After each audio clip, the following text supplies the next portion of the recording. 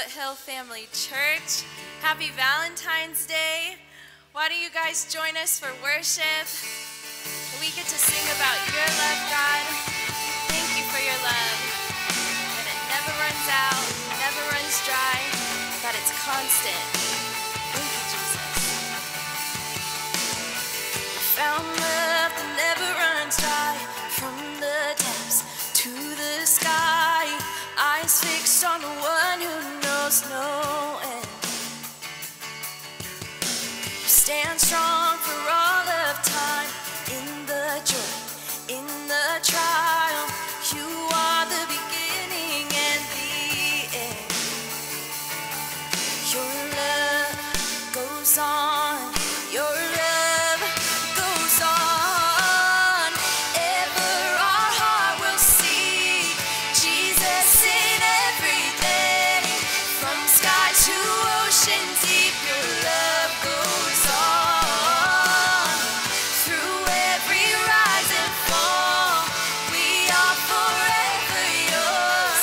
One thing we know is sure, your love goes on and on and on.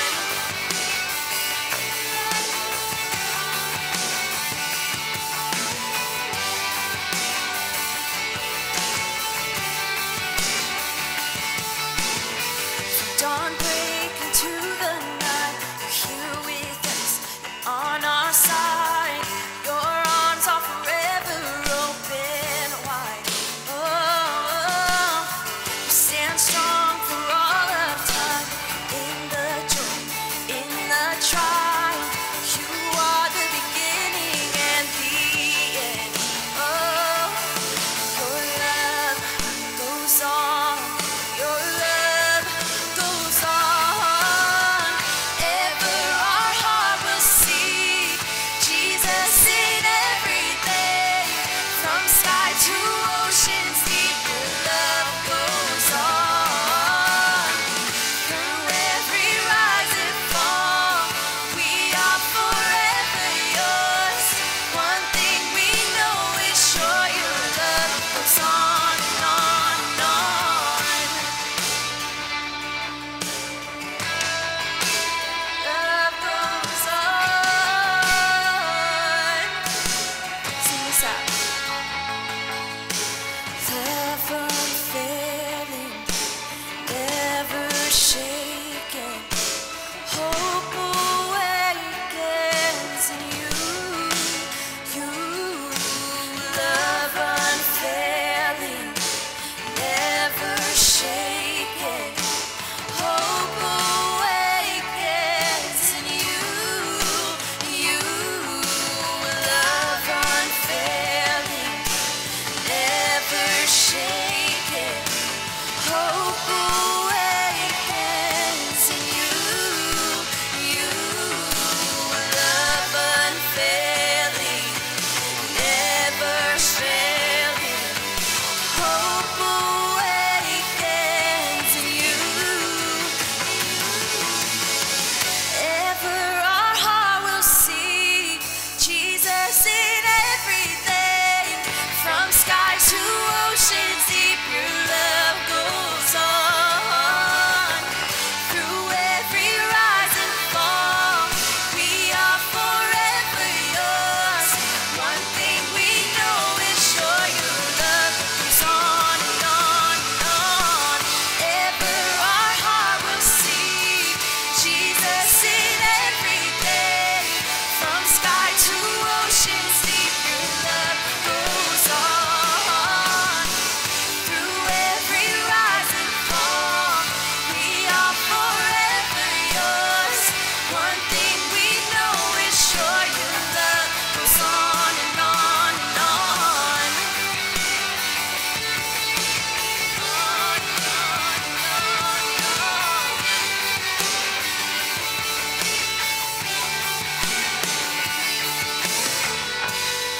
Thank you, Jesus, for your love that is constant and never failing, God. You are so good to us, Lord. Thank you, Jesus.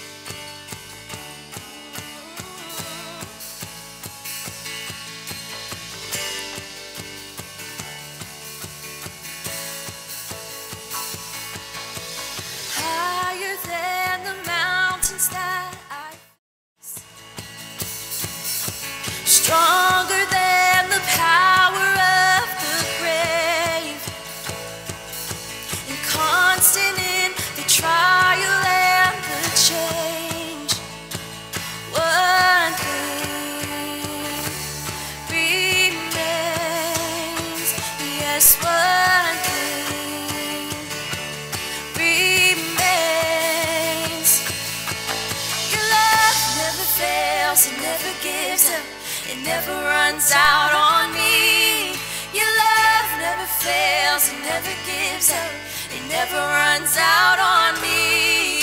Your love never fails, it never gives up, it never runs out on me. Your love,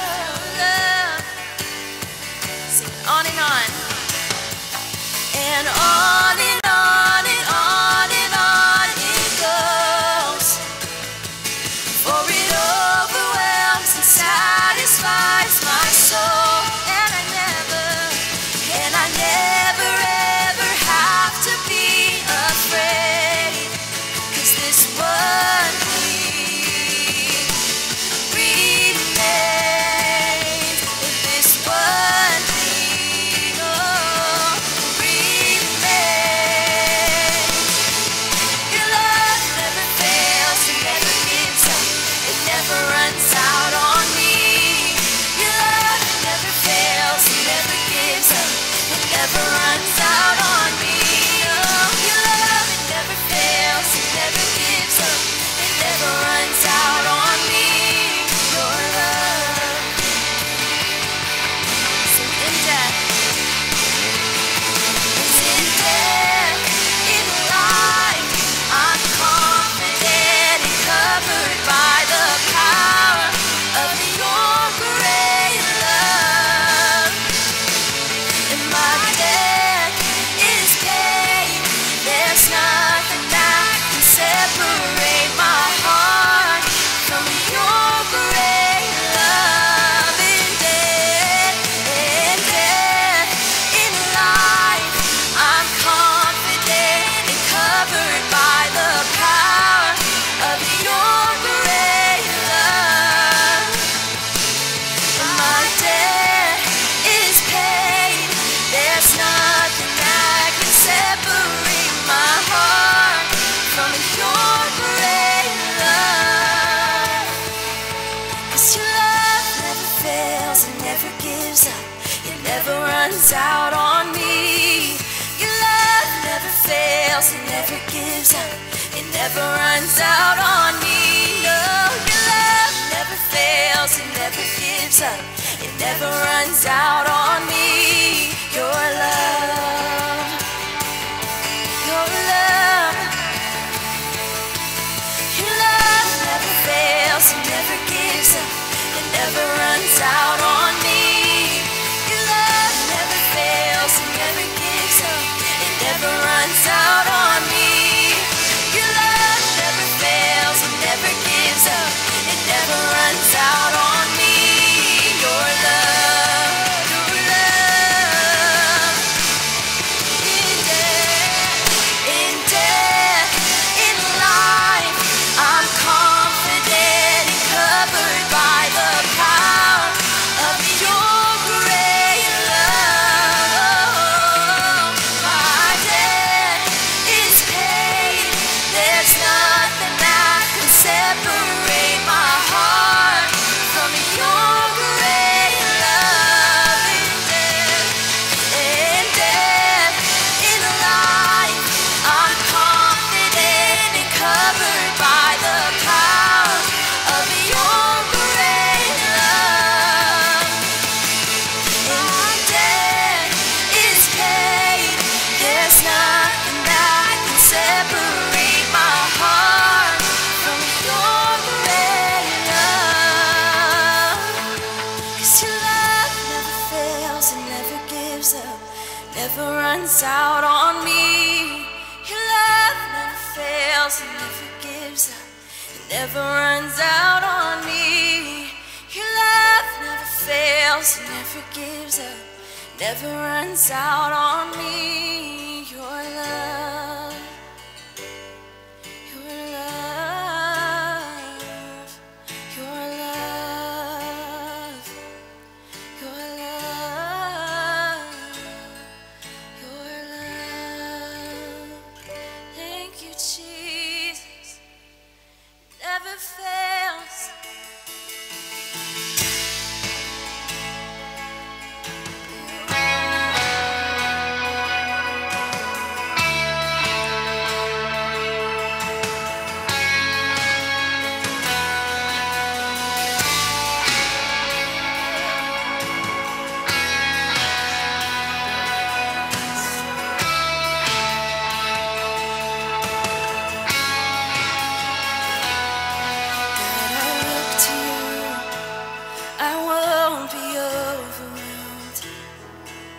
Give me vision to see things like you do. God, I look to you. You're where my help comes from. Give me wisdom. You know just what to do, yeah.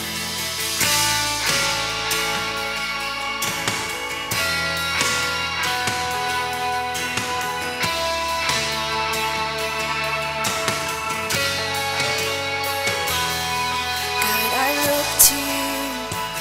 I won't be overwhelmed. Give me vision to see things like you do. God, I look to you. You're where my help comes from. Give me wisdom. You know just what to do, yeah.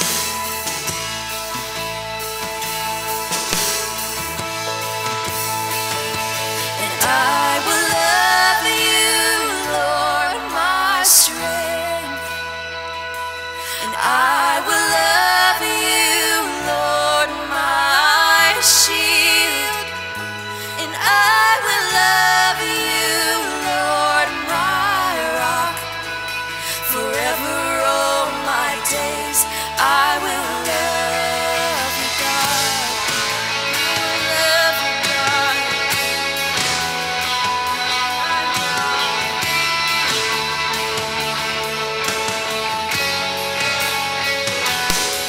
God, I look to you. I won't be overwhelmed. Give me vision to see things like you do. God, I look to you.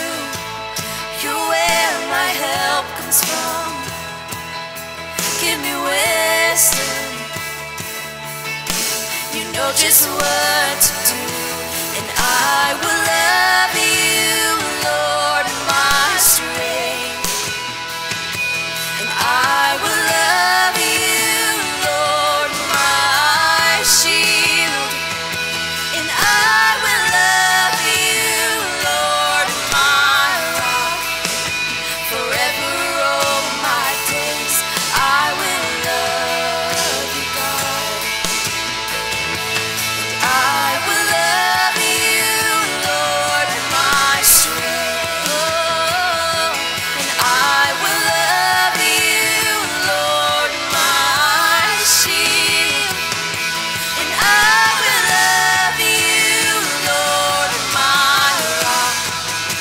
Forever all my days I will love you, God.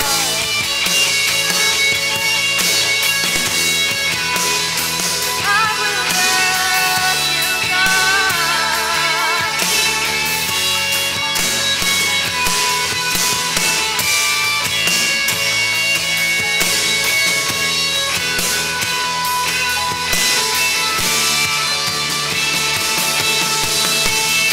Hallelujah. And hallelujah, our God reigns. Hallelujah, our God reigns. Oh, hallelujah, our God reigns. Forever all my days, hallelujah. Oh, hallelujah, our God reigns. Hallelujah, our God reigns. Oh, hallelujah, our God reigns. Forever all my days, hallelujah. Sing hallelujah. And I will love you, Lord, my strength. I will love you, Lord, my shield. And I will love you, Lord, my rock. Forever all my days I will love you, God. Forever all my days, I will love you, God. Forever all my days, I will love you, God. Thank you, Jesus.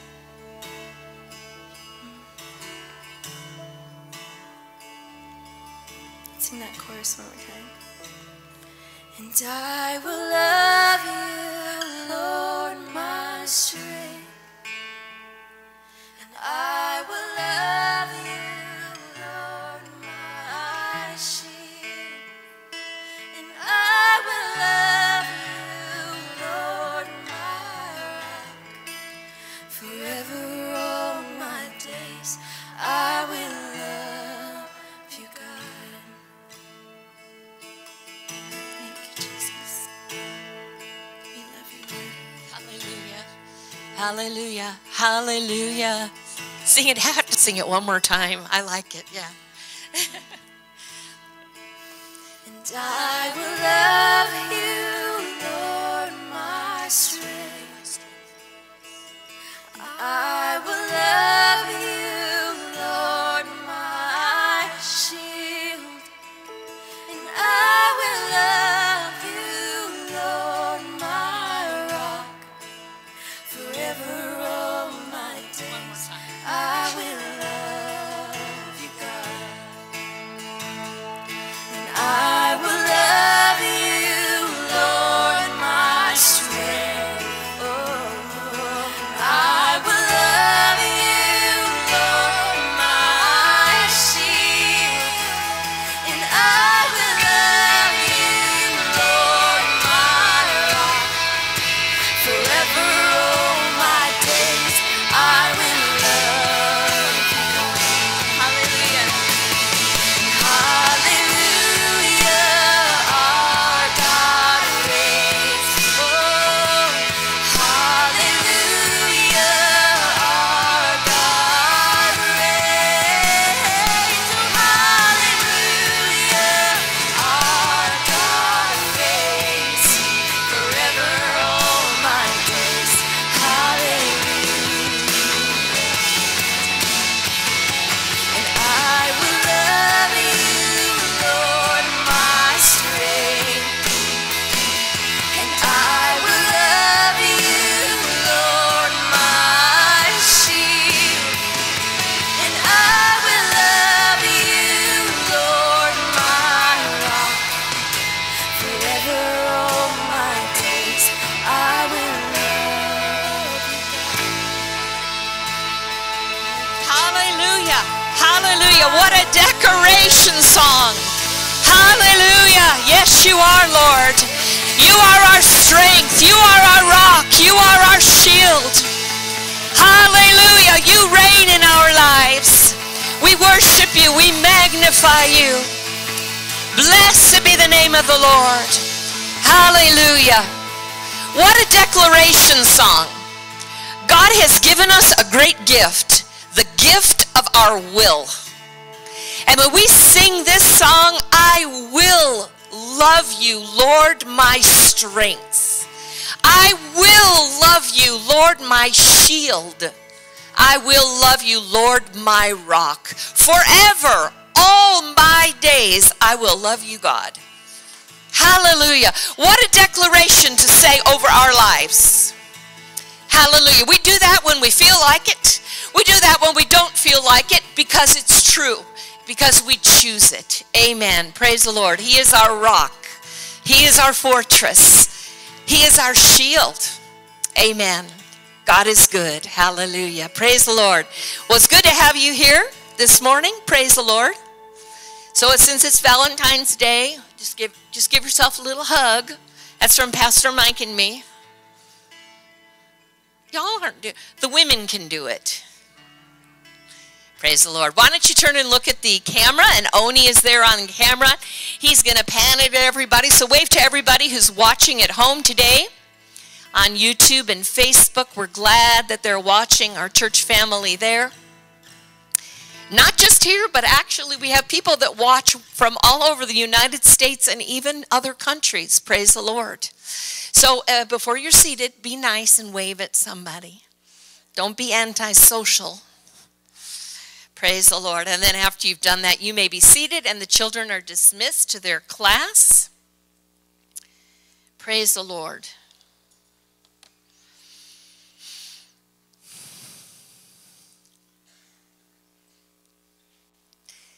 We appreciate our teachers for our children. Amen. If you're visiting with us today for the first time, you've never been here worshiping with us before, we want to welcome you and tell you we're glad to see you. If that's the case, if you could just raise your hand so we can see where you are. There. Oh, wonderful. Great to have you with us. Thank you so much. May you feel welcome in at home today. Amen. Speaking of our children's ministry, since we have started church back up, it seems like we had to add different things that we used to do all the time and start everything kind of back up again. So starting last week, we have been not having classes for our babies from birth through age 2. They've been just sitting with their parents, or that window over there, in case you don't know, is our mother's room. So it's fixed up like a little garden in there. And the moms can see and hear the service. Well, when children start to kind of crawl around, that room gets pretty small. And so what we have been doing for the moms up till last week, we kind of just started that too, is we put a TV. Well, there was a TV in that room, and then we just live streamed the service because the children were all small and we had a lot of babies. All right, well, now all these babies, they're walking around. And so we have done over the years, and now we've started doing it again, we teach our babies. And so they sit in a little chair, and we sing songs to them, and, they just learn basic things, what God made, and you show them little wind-up animals, and God loves you, and you show them themselves in a mirror, which they're fascinated about, except some little boys like to take that mirror and pound it on the table. I won't say who. And so we do just teach them just to love church, and that church is a safe and loving place, and Jesus loves them and all. So anyway, we started that last week, and so we just wanted to let you know that's going on through our babies through 2-year-olds. So it's just, I like details, so I give details. What can I say? Most women are like that. We have a great thing next Sunday. We're going to have food court Sunday, and we haven't had that in a very, probably, it's been over a year, I think.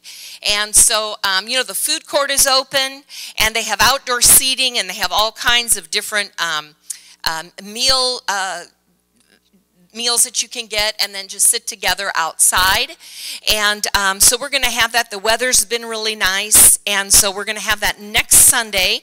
It's just down Bake Parkway at Town Center there, and it'll be just right after the service, and so we welcome you to go there with us. Then also after the service today, outside on the back patio, as you exit through the back doors, there's going to be a Valentine photo booth. And so grab a friend, grab your family, and have some fun with your camera. You can go back there and have your photo, do your photo after the service. And then on February 28th, as a reminder, we're going to be having a baptism immediately after the service. So if you or someone you know wants to be baptized, we've had a few different people in the church requesting it over the last few months. So we're going to warm up that baptism and have a baptismal service. Pick up a CD at the information center so that you have some good teaching about why we do that. Praise the Lord. Then just the last thing, I wanted to mention a few things in our bookstore. We really don't talk about our bookstore very much. I don't know.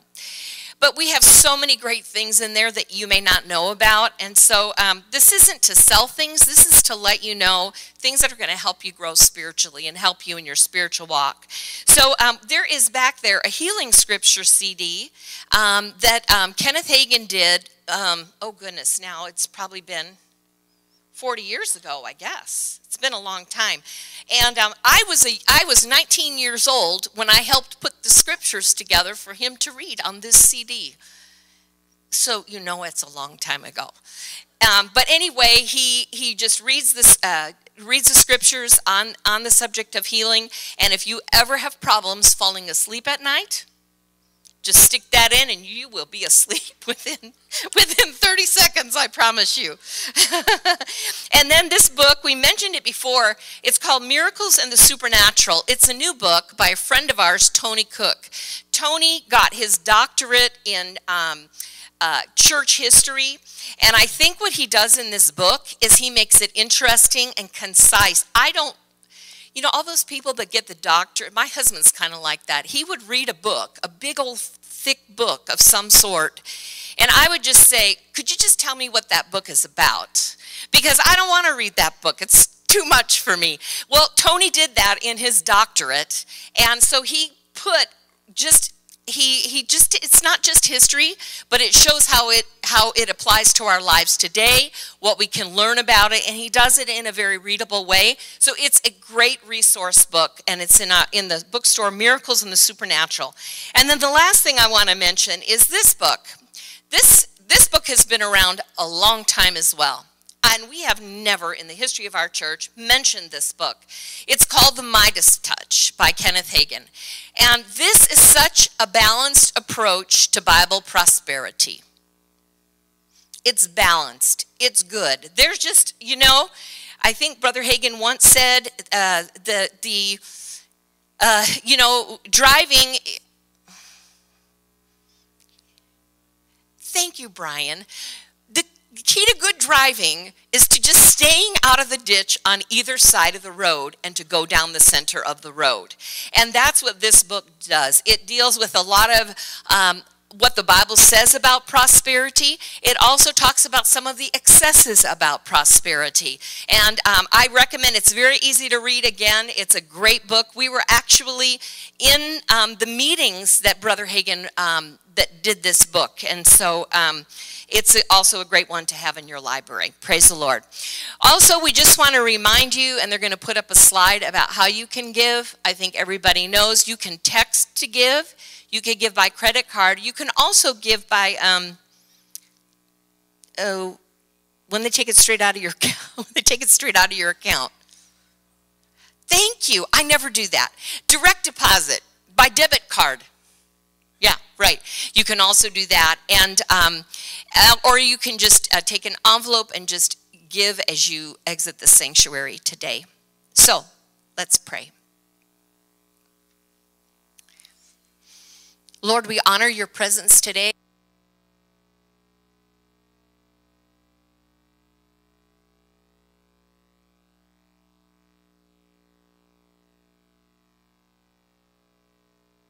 And we honor you, and we worship you, and we make room for you. Hallelujah. Thank you that you are here, Lord, mightily to minister to the hearts of each person, to give wisdom, to give direction, that the eyes of our heart are flooded with light, that we grow in a deep and intimate and personal relationship with our Lord Jesus. And so, Lord, because of our love for you and our obedience to your word, we tithe and we give. We do it joyfully, and we know, Father, that as we do it, you bless us back in abundance so that we can live to give. Hallelujah. Father, we declare over our church family that they are protected. They walk in divine health, free from danger, free from calamity, that they walk in the peace of God. We declare peace over the homes in our church. We thank you, Lord, that we walk in prosperity, that you meet every need, Father. You are good. Your mercy endures forever. In Jesus' name, amen.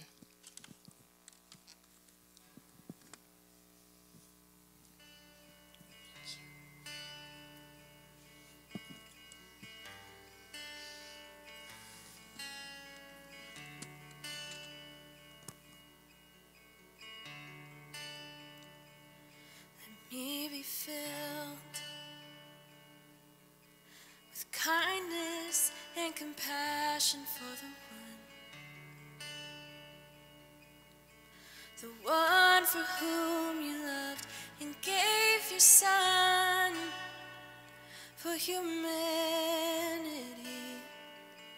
Increase my love. So help me to love with open arms like you do. A love that erases all the lines and sees the truth. Oh, that when they look in my eyes, they would see you. Even in just a smile, they would feel the Father's love. Oh, how you love. From the homeless to the famous and in between. You formed us, you made us carefully. 'Cause in the end, we're all your children. So help me to love with open arms like you do. A love that erases all the lines and sees the truth. Oh, that when they look in my eyes, they would see you. Even in just a smile, they would feel the Father's love. So let all my life tell of who you are, and the wonder of your never-ending love. So let all my life tell of who you are, that you're wonderful and such a good Father. So let all my life tell of who you are, and the wonder of your never-ending love. So let all my life tell of who you are,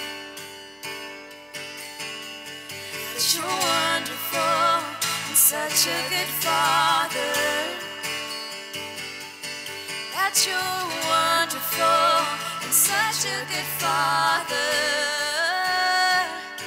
So help me to love with open arms like you do.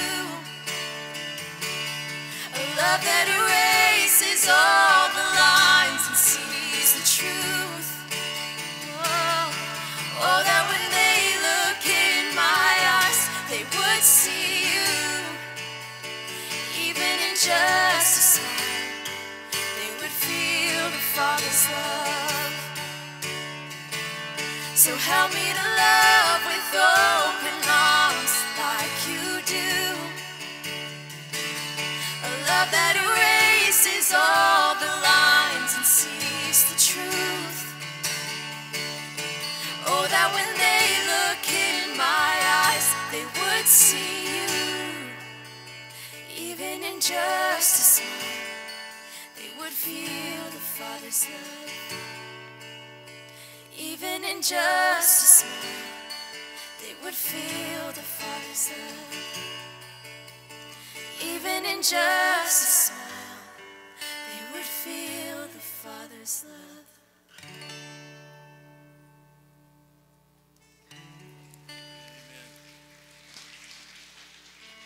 Amen. Praise the Lord. Let's all stand together. While you're standing, let's pray. Father, we thank you for giving unto us the spirit of wisdom and revelation and the knowledge of you. We thank you, Father, for opening the eyes of our spirits that we may see and know who we are in Christ like never before. I thank you, Father, for thinking through my mind and speaking through my lips. I thank you for direction and for utterance, that we might be conformed more and more to the image of Christ. We pray these things in the matchless name of Jesus, our Savior. Amen. Amen. You may be seated. I'm going to start this morning in Matthew chapter 24. in verse 3, as he sat upon the Mount of Olives, the disciples came to him privately, saying, "Tell us, when shall these things be?" He's just identified that the temple would be destroyed and not one stone left upon another. So they said, "Tell us, when shall these things be? And what shall be the sign of thy coming and of the end of the world?" And Jesus answered and said unto them, "Take heed that no man deceive you. For many shall come in my name, saying, I am Christ, and shall deceive many."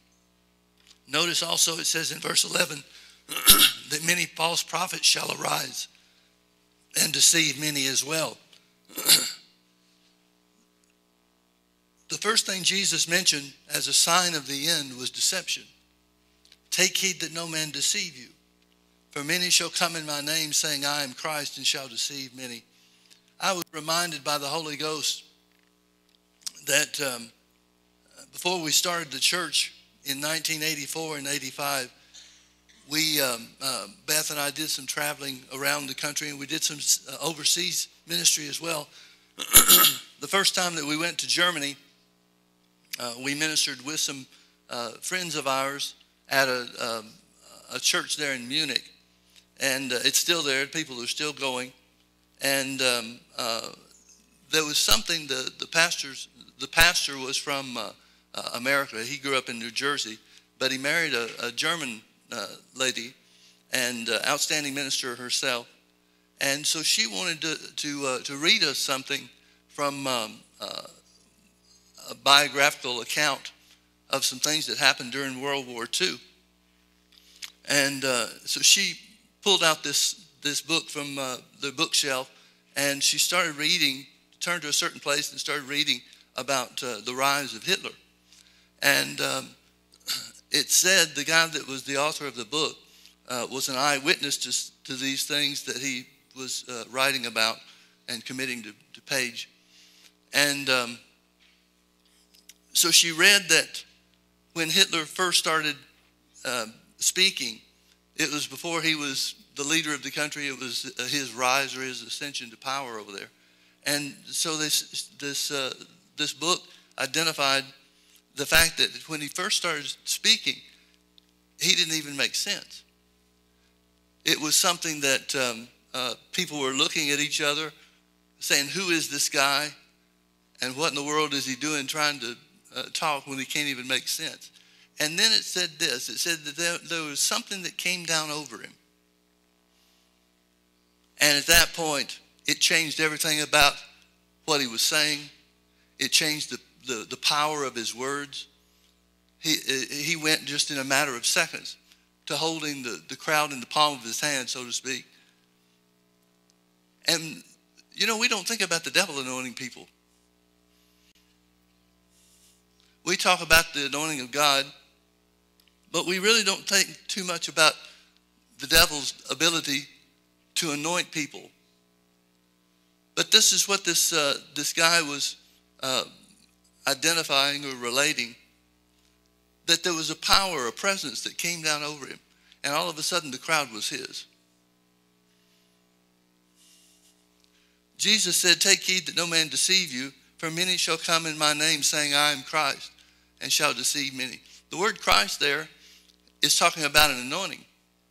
The word Christ means an anointed one.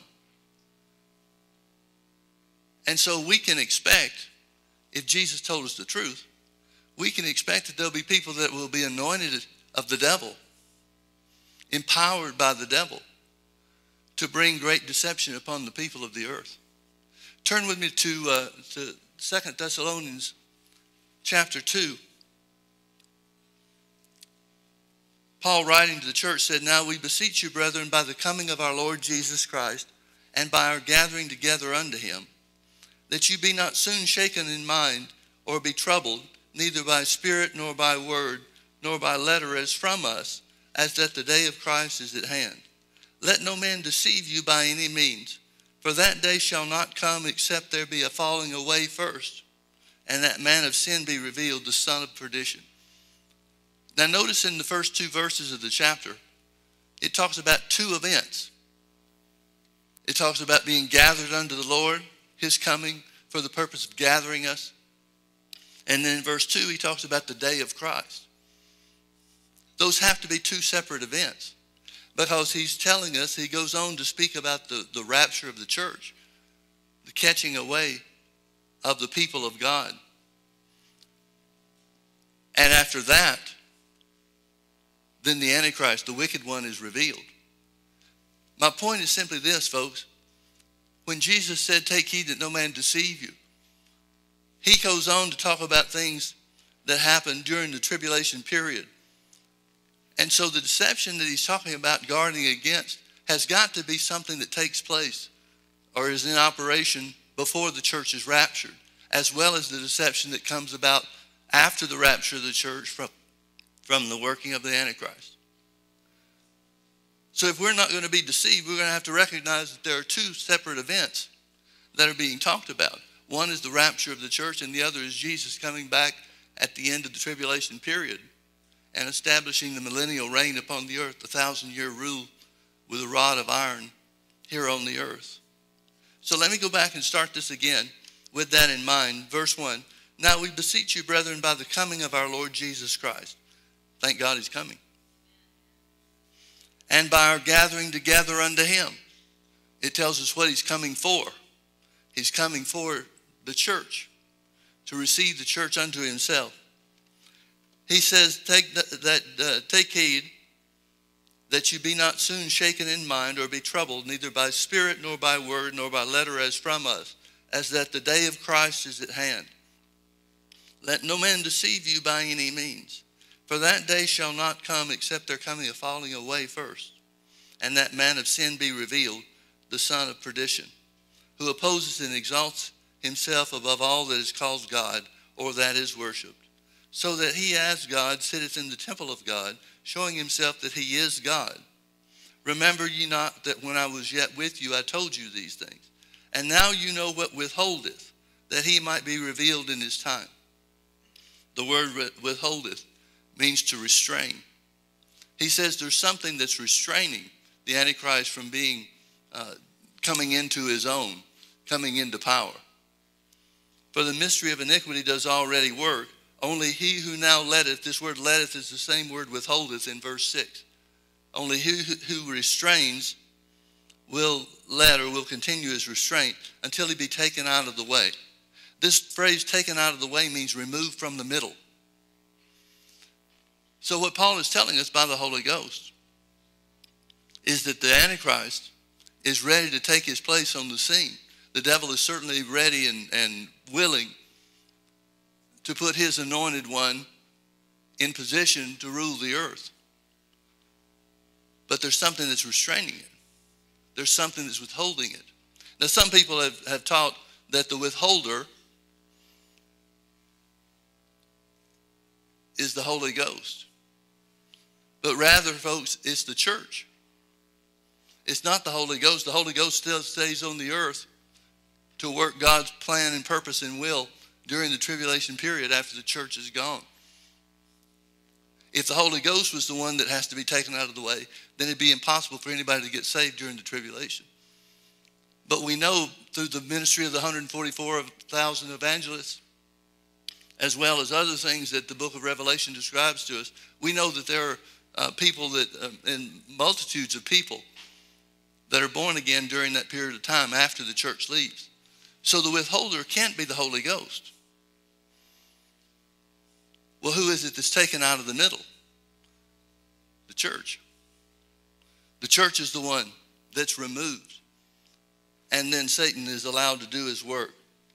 Verse 8, and then shall that wicked be revealed, talking about the Antichrist again. Then shall that wicked be revealed, whom the Lord shall consume with the spirit of his mouth, and shall destroy with the brightness of his coming.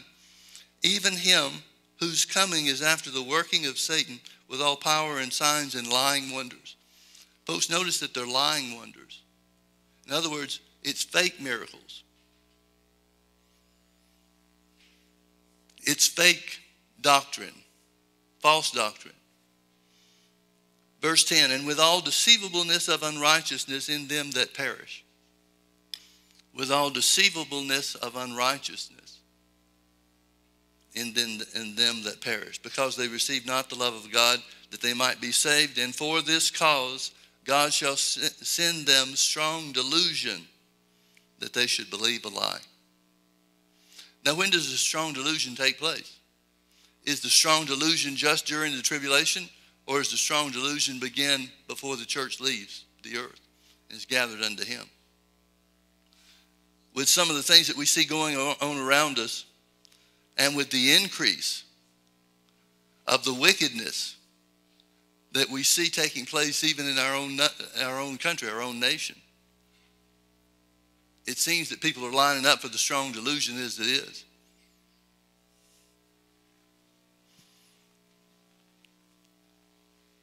Finally, verse 12, that they all might be damned who believed not the truth, but had pleasure in unrighteousness.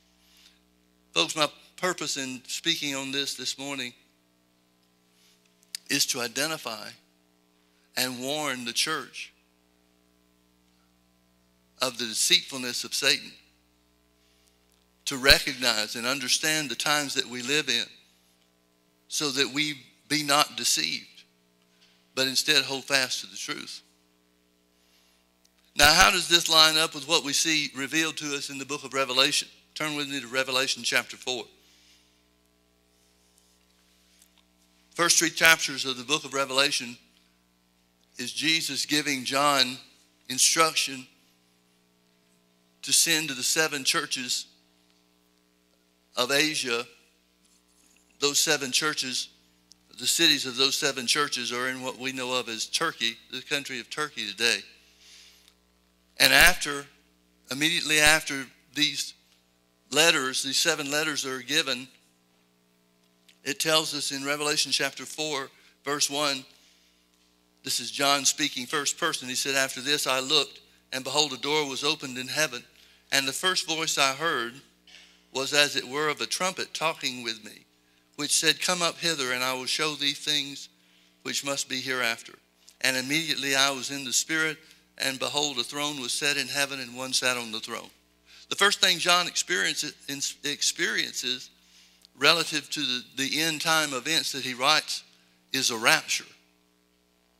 He hears a voice that sounds like a trumpet, which says, come up hither. Well, come up where?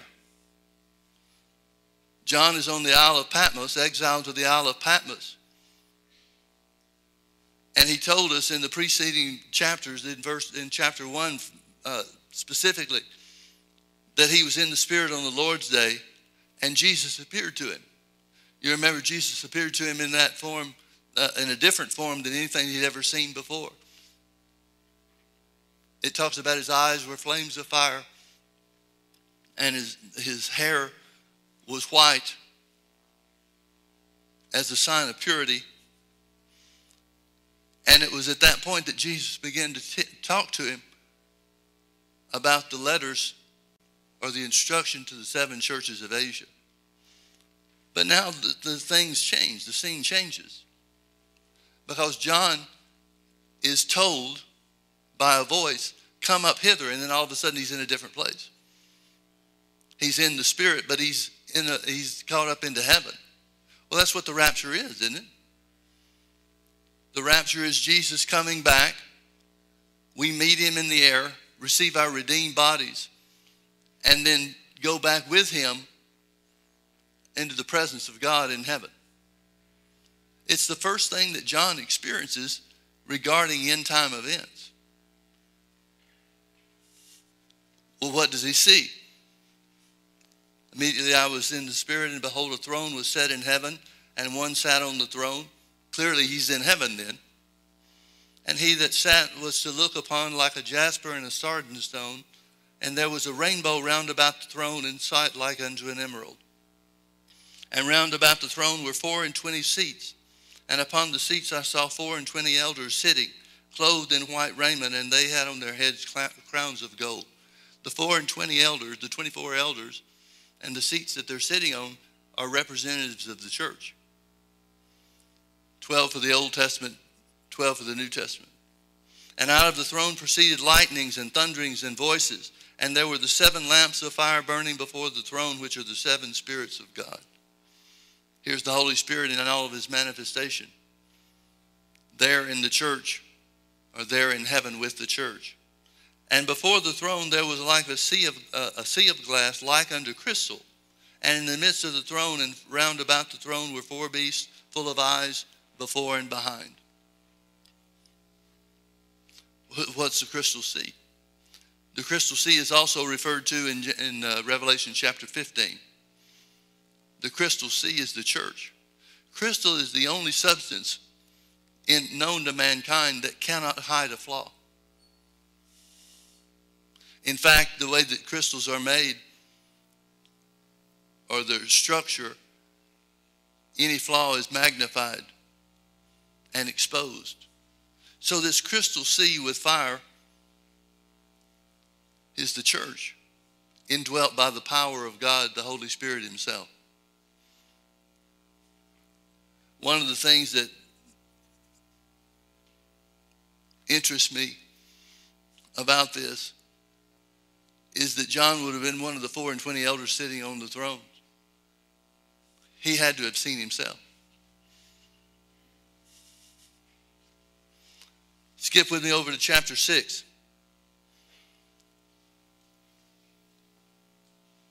And I saw when the Lamb opened one of the seals, and heard as it were a noise of thunder and of the 4 beasts saying, Come and see. The opening of the seals is the beginning of the tribulation period of time. And I saw and behold a white horse, and he that sat on him had a bow, and a crown was given unto him, and he went forth conquering and to conquer. Now, some people have taught that this is Jesus. But hasn't Jesus already conquered? And notice, he has a bow, but he doesn't have any arrows. That can't be Jesus. Well, who is this then? It's the Antichrist. And just in the same fashion that Paul gave us information by the Holy Ghost, the utterance of the Holy Ghost, the things that take place, the order of things that take place, is that the church has to be removed or taken out of the way. And then the Antichrist can be revealed. And that's exactly what the order of things in Revelation. The Bible says, in the mouth of 2 or 3 witnesses, let every word be established. These are 2 witnesses about the end. Verse 3, and when he had opened the 2nd seal, I heard the 2nd beast say, Come and see. And there went out another horse that was red, and power was given unto him that sat thereon to take peace from the earth, and that they should kill one another, and there was given unto him a great sword. The first thing that John sees relative to the events of the tribulation is the revealing of the Antichrist. The second thing he sees is the great war that takes place on the earth.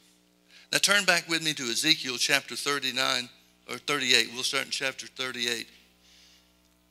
Because Ezekiel sees this war, this beginning of the tribulation period war, just like John saw and just like Paul referred to us or spoke to us by the Holy Ghost. Ezekiel 38 verse 1, and the word of the Lord came unto me, saying, Son of man, set thy face against Gog, the land of Magog, the chief prince of Meshach and Tubal, and prophesy against him. And say, Thus saith the Lord God, Behold, I am against thee, O Gog, the chief priest of Meshach and Tubal. And I will turn thee back and put hooks into thy jaws, and I will bring thee forth and all thine army, horses and horsemen of all them clothed with all sorts of armor, even a great company with bucklers and shields, all of them handling swords. Persia, Ethiopia, and Libya with them, all of them with shield and helmet. Gomer and all of his bands, the house of Togarmah of the north quarters, and all his bands, and many people with thee. Gog is identified in ancient writings as the leader of Russia. Magog is identified in ancient writings as Russia itself. And notice it talks about a coalition army, a great army that's arrayed against Israel that comes down from the north through the mountainous region of Syria to wage war against Israel. Now, folks, remember, Revelation just showed us that the church is already in heaven before this war takes place. The church is in heaven, caught up and gathered unto Jesus in the presence of God's throne in heaven itself. Before the seals are opened, that would set this war in motion. Now, we don't know, but that it's possible. The Bible really doesn't tell us one way or the other. But it's possible that some period of time takes place between the rapture of the church and the beginning of the tribulation. I always assumed growing up in church, when they talked about the rapture, it's always in connection with the tribulation period. And so I just assumed that if the rapture took place on Saturday, then on Sunday the tribulation would begin. But there's really nothing in the scripture that dictates that that has to be that way. There might be a period of time. It would certainly have to be a short period of time, and I'll explain that to you as we go. But there could be a period of time between those two events, between the rapture of the church and the gathering together of this coalition army. And the places that it identifies are the armies, the lands, the nations that make up these armies, or this great army that comes down in to attack Israel. Most of those countries are what we know of as Islamic nations.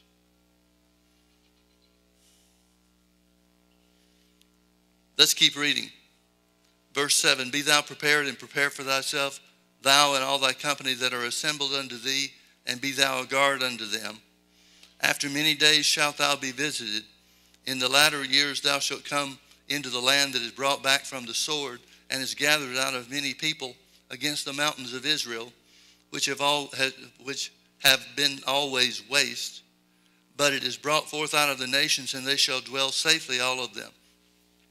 Thou shalt ascend and come like a storm, and thou shalt be like a cloud to cover the land, thou and all thy bands and thy people with thee. This is a huge army that wages war against Israel. Thus saith the Lord God, It shall also come to pass that at the same time shall things come into thy mind, and thou shalt think an evil thought. And thou shalt say, I will go up to the land of unwalled villages.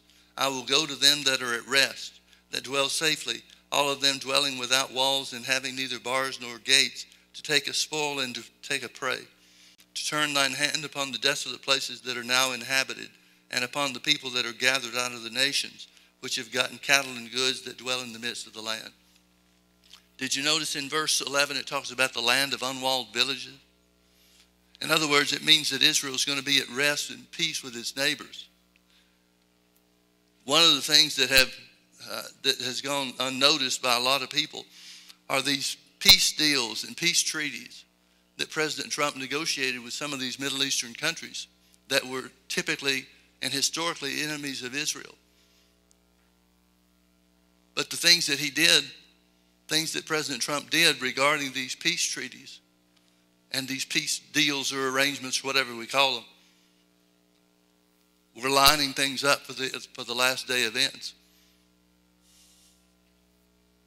It goes on to say, Sheba and Dedan, here there are some of the other nations of the world.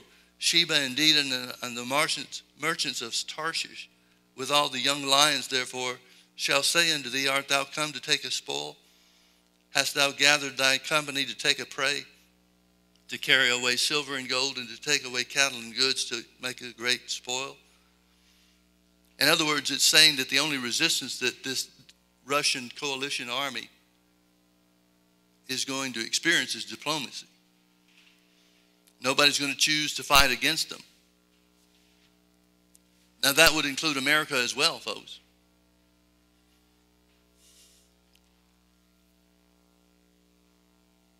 So America is either unwilling to defend Israel or they're unable to.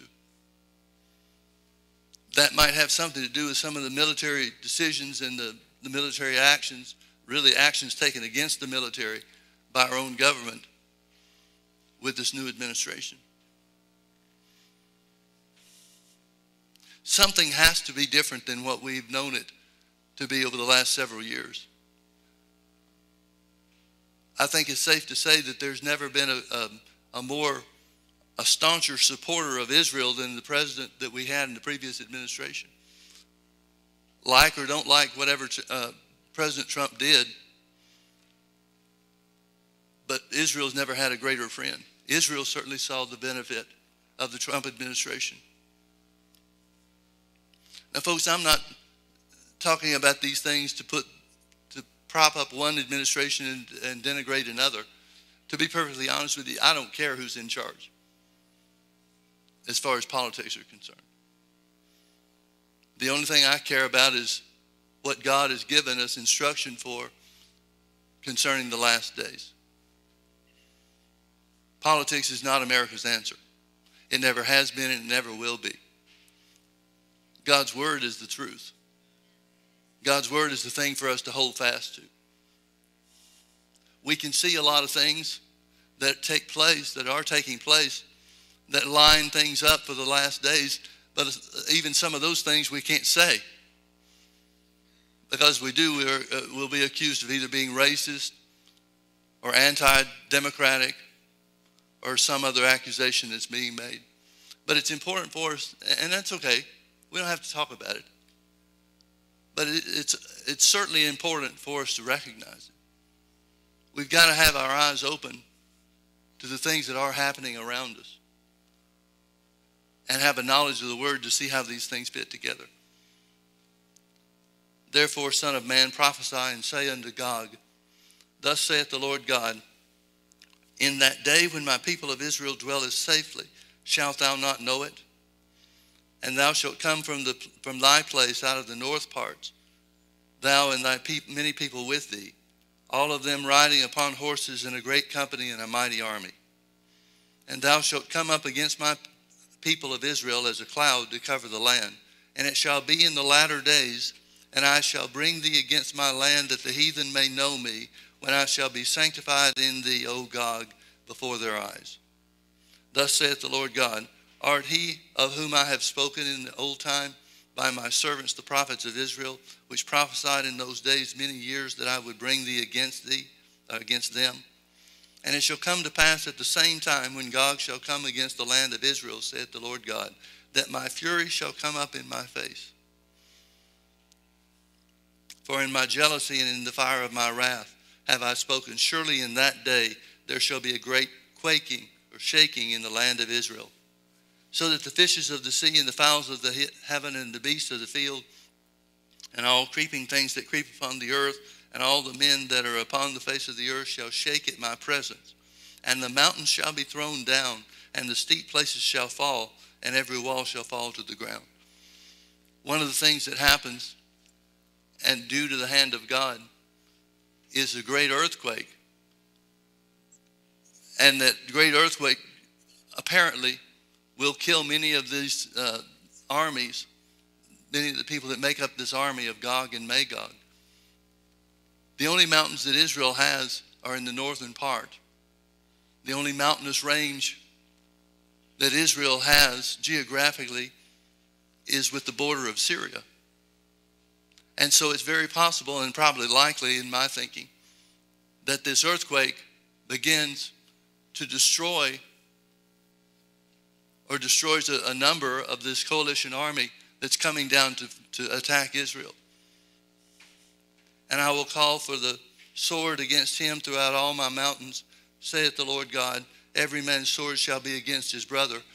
Apparently this earthquake creates a situation where confusion takes place and this army begins to slaughter each other.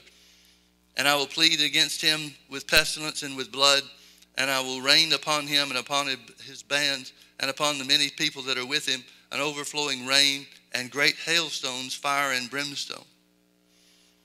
So God fights against this army with hail mixed with fire, along with the earthquake. Thus will I magnify myself and sanctify myself, and I will be known in the eyes of many nations, and they shall know that I am God. Let's go on to chapter 39. Therefore, thou son of man, prophesy against Gog, and say, thus saith the Lord God, behold, I am against thee, O Gog, the chief prince of Meshach and Tubal. And I will turn thee back and leave but the sixth part of thee, and will cause thee to come up from the north parts, and will bring thee upon the mountains of Israel.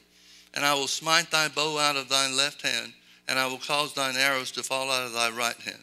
Thou shalt fall upon the mountains of Israel, thou and all thy bands and the people that is with thee, and I will give unto the ravenous birds of every sort and to the beasts of the field to be devoured. Thou shalt fall upon the open field, for I have spoken it, saith the Lord God. And I will send fire on Magog, and among them that dwell carelessly in the isles, and they shall know that I am the Lord. So I will make my holy name known in the midst of the people Israel, and I will not let them pollute my holy name any more, and the heathen shall know that I am the Lord and the Holy One in Israel. Behold, it is come, and it is done, saith the Lord God. This is the day whereof I have spoken. And they that dwell in the cities of Israel shall go forth, and shall set on fire and burn the weapons, both the shields and the bucklers, the bows and the arrows, and the handstaves and the spears, and they shall burn them with fire 7 years. Now, folks, if a 7-year period is associated with this, then this has to begin on the first day of the tribulation, because the tribulation is exactly 7 years long. So if these weapons are going to burn for 7 years, this is the beginning of the tribulation period. So that they take no wood out of the field, neither cut down any out of the forest, for they shall burn the weapons with fire, and they shall spoil those that spoiled them, and rob those that robbed them, saith the Lord God. And it shall come to pass in that day that I will give unto Gog a place there of graves in Israel, the valley of the passengers on the east of the sea, and it shall stop the noses of the passengers, and there shall they bury Gog and all his multitude, and they shall call it the valley of Hamon-Gog. And 7 months shall the house of Israel be burying of them that they cleanse the land. Yea, and all the people of the land shall bury them, and it shall be to them a renown the day that I shall be glorified, saith the Lord God. And they shall sever out men of continual employment, passing through the land to bury the passengers, with the passengers, those that remain upon the face of the earth, to cleanse it. After the end of the 7 months shall they search, and the passengers that pass through the land, when any seeth a man's bone, then shall he set up a sign by it till the buriers have buried it in the valley of Hamon-Gog. And also the name of the city shall be Hamona. Thus shall they cleanse the land. And thou, son of man, thus saith the Lord God, speak unto every feathered fowl and to every beast of the field, assemble yourselves and come, gather yourselves on every side to my sacrifice, that I do sacrifice for you, even a great sacrifice upon the mountains of Israel, that you may eat flesh and drink blood. You shall eat the flesh of the mighty and drink the blood of the princes of the earth, of rams, of lambs, and of goats, and of bullocks, all of them fatlings of Bashan. And then shall you eat fat till you be full, and drink blood till you be drunken of my sacrifice which I have sacrificed for you. Thus you shall be filled at my table with horses and chariots, with mighty men and with all the men of war, saith the Lord God. And I will set my glory among the heathen, and all the heathen shall see my judgment that I have executed, and my hand that I have laid upon them. So the house of Israel shall know that I am the Lord their God from that day forward. A couple of things that we skipped over. One thing is it talks about the destruction of the army. It very clearly identifies the destruction of the army and the death and the burying of the people and all of that kind of stuff. But notice something else that maybe I ought to point it out to you rather than just refer to it. It was in verse 2.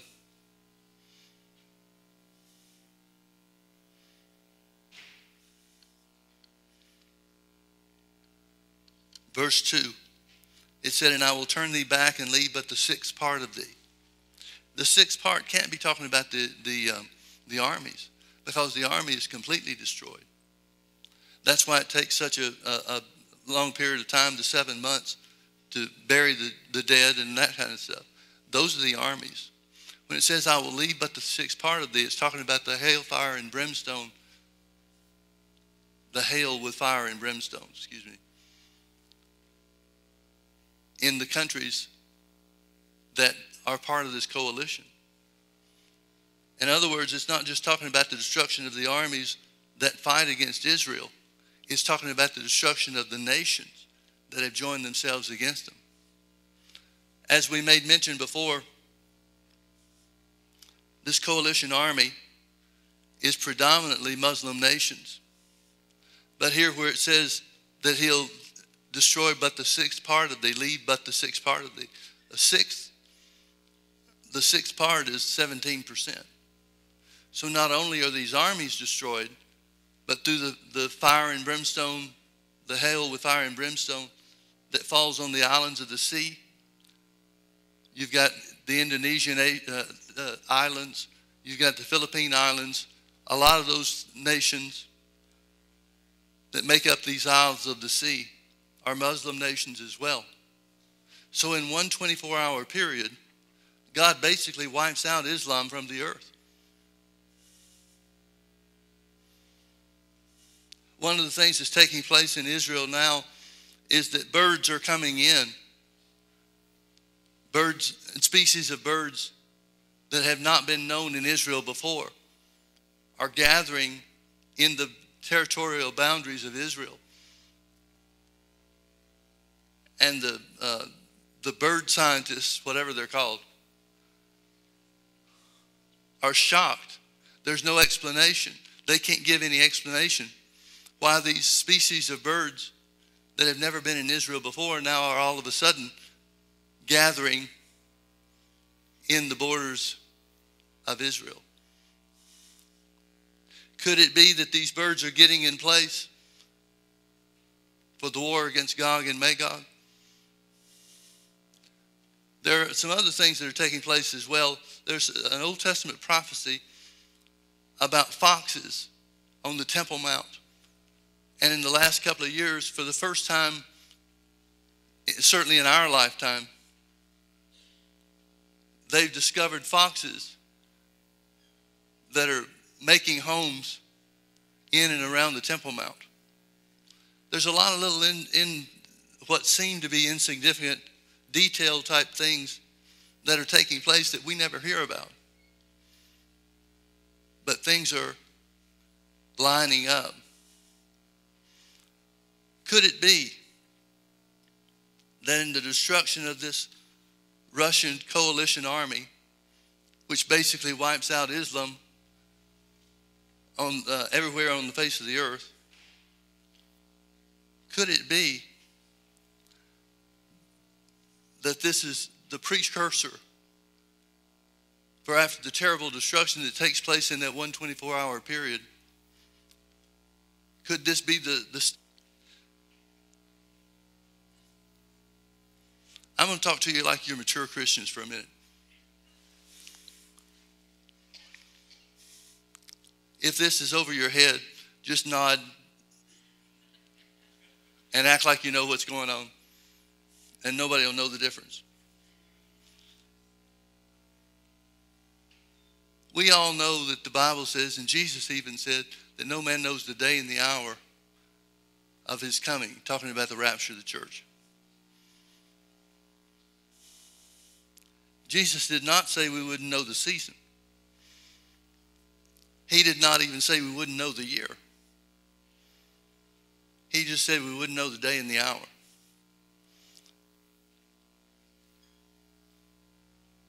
I find it inconceivable that a God who created the earth with such detail, such minute detail,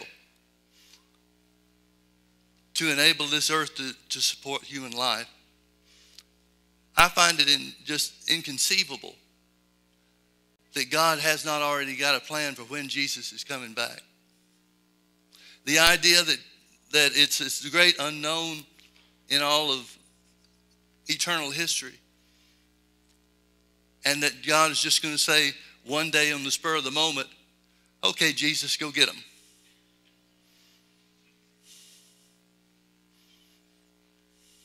God's not haphazard in anything.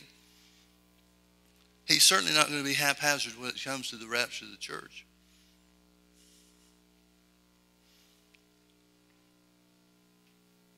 The ancient wisdom that was imparted from God to Moses and passed down to Israel identifies the pattern for Jesus' return, as well as all the other spiritual events that are prophesied. Peter refers to it as well when he says a day with the Lord is as 1,000 years, and 1,000 years is as a day. Moses passed down to the ancient rabbis what he received from the Lord, and a part of that identifies this 7-week period which stands for 7,000 years as God's plan for the earth. The ancient rabbis recognized that the week that God instituted was his plan for the end. The most significant event in all of world history was the crucifixion of Jesus. And it happened at the 4,000-year mark. Now, if God is precise, and if he is as detailed as the creation of the earth, Jesus was crucified, the year that Jesus was crucified, and we can identify just by adding 2,000 years coming forward in God's timeline, we can identify when he would return. But we don't know exactly when Jesus was crucified. There are certain things that the Bible tells us that narrows things down. For example, we know from history that Pilate ruled over Judea and Israel from the years AD 26 to AD 36. Well, then that gives us a window of when Jesus was presented to him and he was delivered to the Jews, or the will of the Jews took place to crucify Jesus. We also, he said, in the 15th year of Tiberius' reign, John's ministry began. Well, we know Jesus' ministry was just about 6 months behind him from the timeline that John sets for, baptizing under the baptism of repentance in about 26, maybe 27 AD.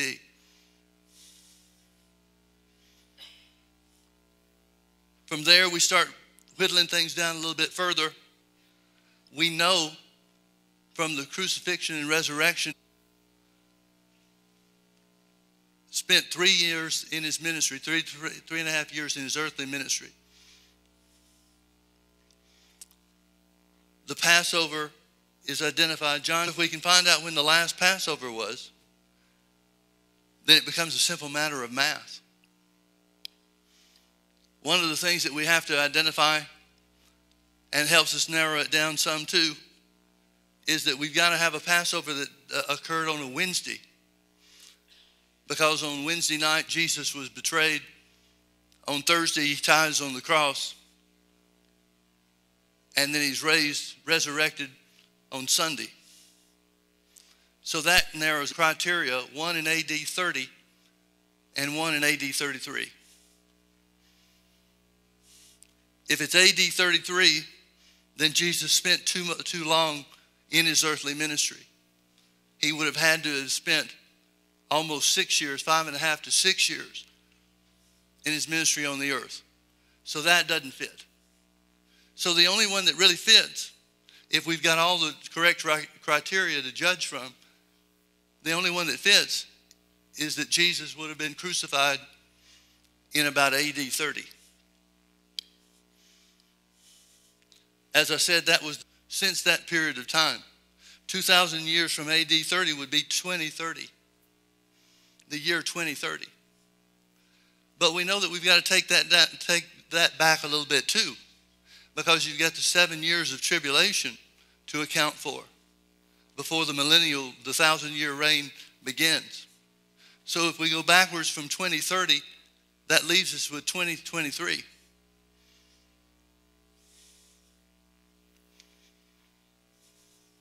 Folks, it's very possible. There's still a lot of work to do.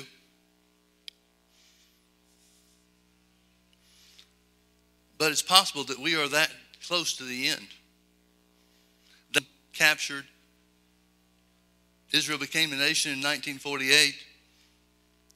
Jerusalem was recaptured by Israel in 1967. So the generation, Jesus said, the generation that saw both of those events would be the ones that saw his return. Folks, we're close to the end.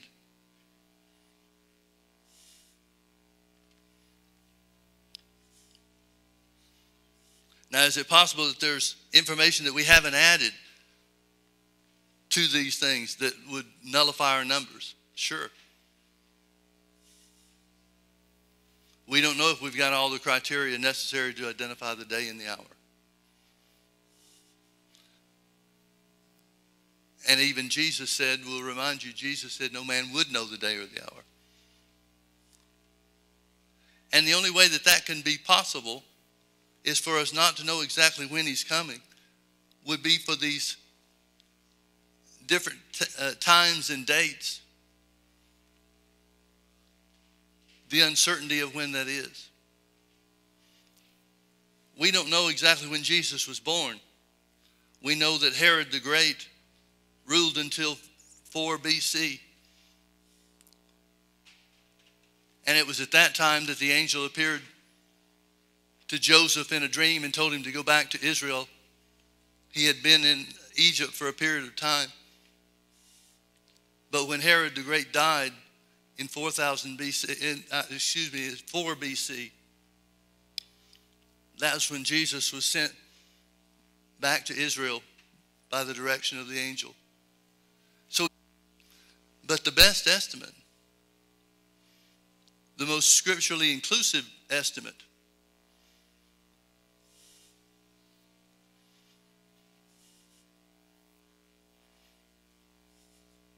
what do we do with that?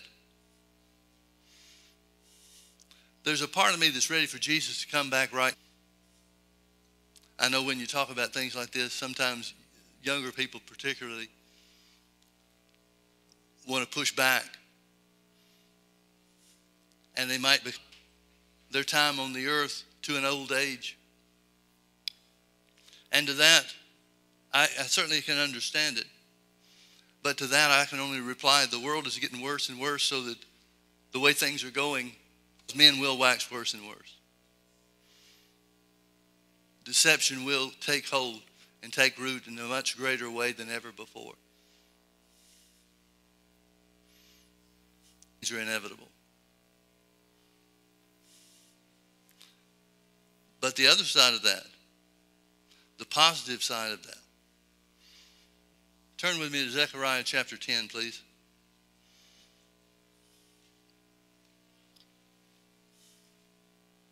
Verse 1, ask ye of the Lord rain in the time of the latter rain. So the Lord shall make bright clouds and give them showers of rain to everyone grass in the field. Zechariah is instructed by the Holy Ghost to tell us what God's will is for the church in these last. You may remember in James chapter 5, it says the husband is waiting for the precious fruit of the earth and has long patience for it until he receives the early and the latter rain. It's talking about a moving of the Holy Ghost that brings multitudes, sweeps multitudes into the kingdom of God. Now, folks, it would be like God. It would be consistent with his character and his nature. And certainly in keeping with his word. For there to be a tremendous revival and a popularization of the church, multitudes would escape the horrors of tribulation. In other words, God wants his family to be as large as it can be. Remember, it's not his will that matters, because his will is for everybody to be saved. The plan of God that has been the plan of God since the before the worlds were created, to sweep in a multitude of unbelievers into the family of God. And the way that that's going to take place is by a display of God's power to arrest people and cause them to see what otherwise they might not even deign to acknowledge. But God is telling us in Zechariah chapter 10 that if we will ask of the Lord rain in the time of the latter rain, the Lord shall make bright in the Old Testament, and that's concerning Job. The margin of my Bible says that instead of bright clouds, it could be interpreted lightnings. Well, what are lightnings? A lightning strike might be typical of the power of God, the manifestation of God's power. Well, if we talk about the manifestation of God's power, we've got to be talking about the working of the Holy Ghost. Why did they translate it bright clouds? In Job, it's translated lightnings.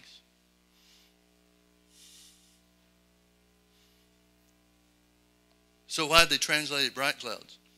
Well, you remember the cloud of glory that filled Solomon's temple when they dedicated the temple? You remember the cloud of glory that appeared in many cases in Israel's wanderings in the desert, in the wilderness. And that cloud oftentimes separated Moses from those who would bring accusation against him. So the bright clouds is typical, or is a type of the cloud of glory that we see manifesting itself in different places and different times in the Old Testament. A lightnings of God, or a lightning strike, is a demonstration of his power. So when it's saying, ask of the Lord rain in the time of the latter rain, it says that God will manifest his power and reveal his presence. And then notice the next thing it says is, you give us showers of rain. What are the showers of rain? Well, again, it's talking about a working of the Holy Ghost. And Paul wrote to the church in Corinth and told us how the Holy Ghost manifests himself. We know of them as spiritual gifts, but they're really manifestations of the Spirit of God. So these showers of rain would be outpourings of power gifts, the gift of faith or special faith, working of miracles, and gifts of healings. They would be displays or manifestations of revelation gifts, the word of wisdom, the word of knowledge, and discerning of spirits. And they would be manifestations of the vocal gifts, prophecy, diverse kinds of tongues, and the interpretation of tongues. These are things that God, that the Holy Ghost will carry about the will of God to bring about the precious fruit of the earth. As I live, he said, filled with the knowledge of his glory. Well, folks, if we're running, then we're coming up on a display of God's power like never has been. Lord, rain in the time of the latter rain. So the Lord shall make bright clouds and give them showers of rain to everyone grass in the field. Why does the Bible instruct us to do this? Why does the Bible tell us what, as we join ourselves together in agreement and in obedience to what God said to do? We have every right, seen before. We have a right to expect, as children of God, displays of God's power. We have a right to expect manifestations of his presence. We have a right to expect what God said would take place if we'll pray and ask for the rain. John Wesley said, it seems that God can do nothing except man ask him.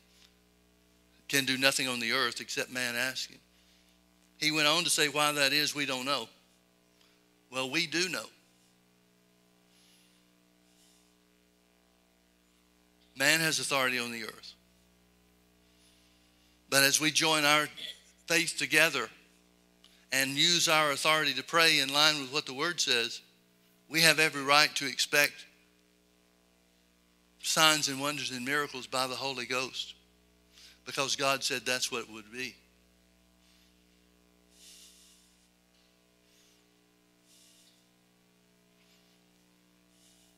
The things that are happening in the earth around us are so revealing to the end time things that the Bible identifies for us that we don't have the luxury of playing church anymore. We don't have the luxury of just going through the motions like the church has done for so many years up to this point. We have a responsibility to know and understand what is taking place around us and why it's taking place.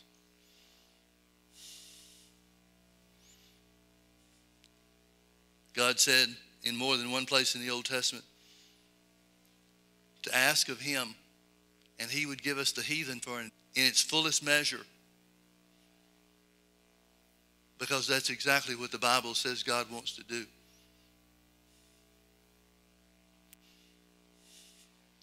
I believe we're at a time where we need to quit looking at ourselves and look to the world, where it's important for us and it's just a whisper.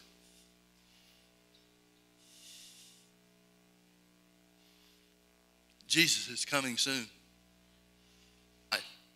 I've heard in just about every church I've ever been in for any period of time that Jesus is coming soon, but it's never been like it is now. For the welfare of the church, in spite of the things that are taking place around us. And certainly the political scene is going to be the one that the devil uses. You remember that's what he tempted Jesus with when he showed him all the kingdoms of the world in a moment of time. He said, if you'll fall down and worship me, I'll give you these things because they've been delivered unto me. Well, and it certainly identifies that Satan has his hand on the political scene of the nations of the world. And America certainly is not exempt from that. And so we should rightly expect the political scene to deteriorate more and more and more.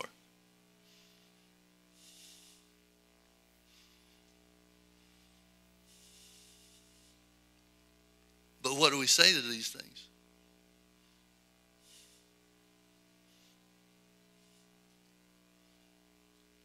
The deepest premonition I have concerning these things is that the glory of God will be seen.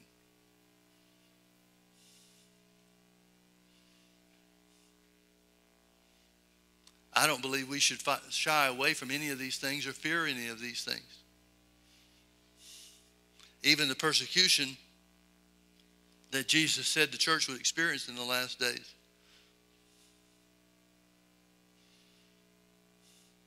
It kind of excites me to be able to think of standing up and boasting in the Lord.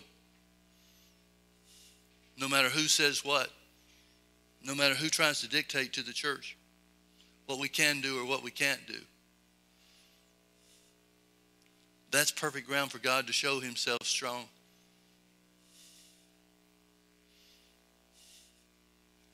There are a lot of promises concerning the last days and the end times of God supplying all of our needs according to his riches and glory by Christ Jesus. So folks, no matter what the economy does, God's our source. No matter what plague or pestilence or sickness or disease comes up, Jesus is our healer. It's high time more than high time in my thinking that the church become established in what we know to be true from the Word, so that none of these things move us, so that nothing affects us and steals our joy. No matter what hard place we find ourselves in, as we count it all joy, we have every right to expect God to honor His Word and to reveal Himself in a big and mighty way. Folks, the time is short and the work is great. But the promises of God are sure, no matter what. You said for us to ask for the rain in the time of the latter rain. This is certainly the end times. It seems to us that we're coming to the end of the end times. So we ask you for the rain. We ask you for the moving of the Holy Ghost that sparks a great revival to sweep in multitudes, even millions of people into the family of God. Father, you said that if we would ask you for the rain, that you would make displays of your presence and manifestations of your power, so that the Word of God can be preached as a witness unto all the earth. You said you'd give us showers of rain, Lord. Showers, not sprinklings, but showers of the power gifts of the Spirit. Showers of the revelation gifts of the Spirit. And showers of the vocal gifts of the Spirit.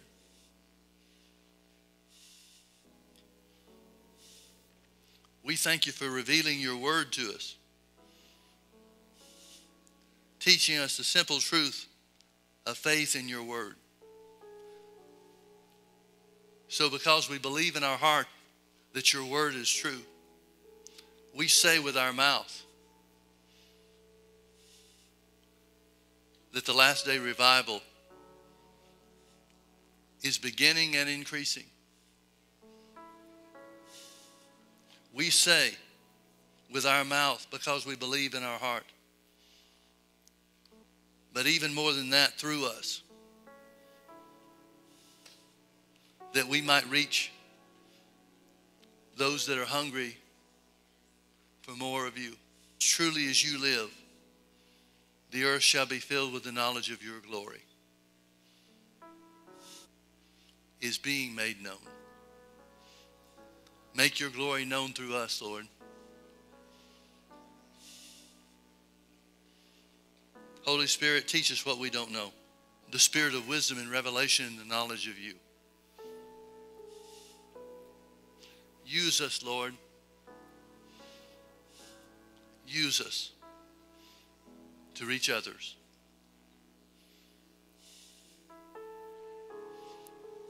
We pray, Father,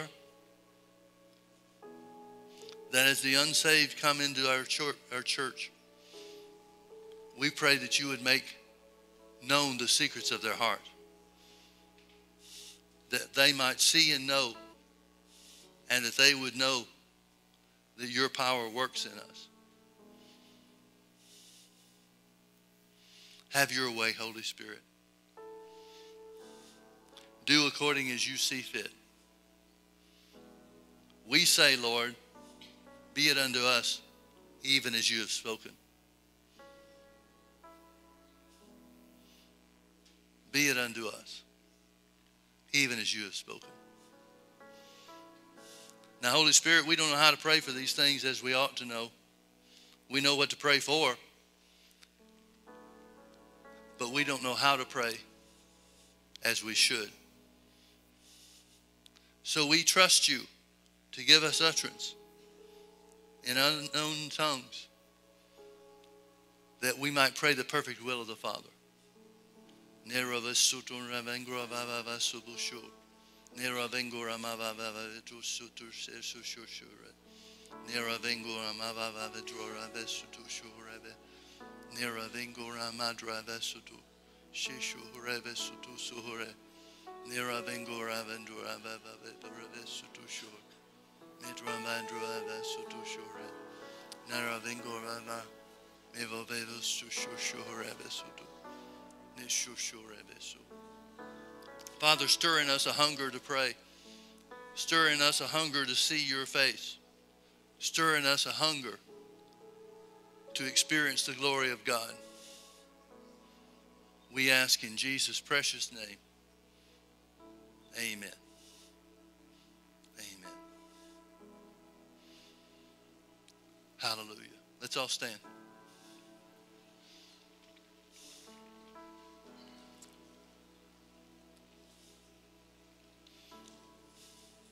These are days of glory. These are the days of God's fulfillment of his promises. Paul, in writing to Timothy, not Timothy, but to Titus, in chapter 2 and verse 13, he said the rapture, the gathering together of the church unto him, was the blessed hope of our salvation. Folks, there's nothing that you could possibly experience on the earth that's going to in any way compare to the joy unspeakable and full of glory that we'll have when Jesus comes back for us.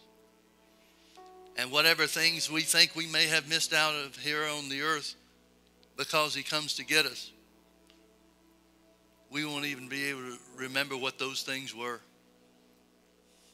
We'll be so consumed with the glory and the joy of God, we won't even remember what things were like down here.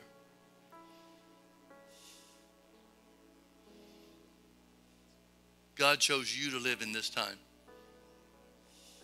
because he knew you could take it. He knew you could be strong. He knew you would be strong. Hallelujah. Come quickly, Lord Jesus. Come quickly, Lord Jesus. Hallelujah. I want you to go out this week conscious of the fact, meditating on the fact that the greater one, the God of glory, lives in you. And he's got a work for us to do. He's going to send us to people who need his help.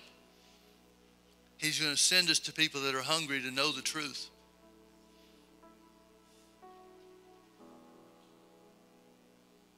You're his special agent to carry the glory of God.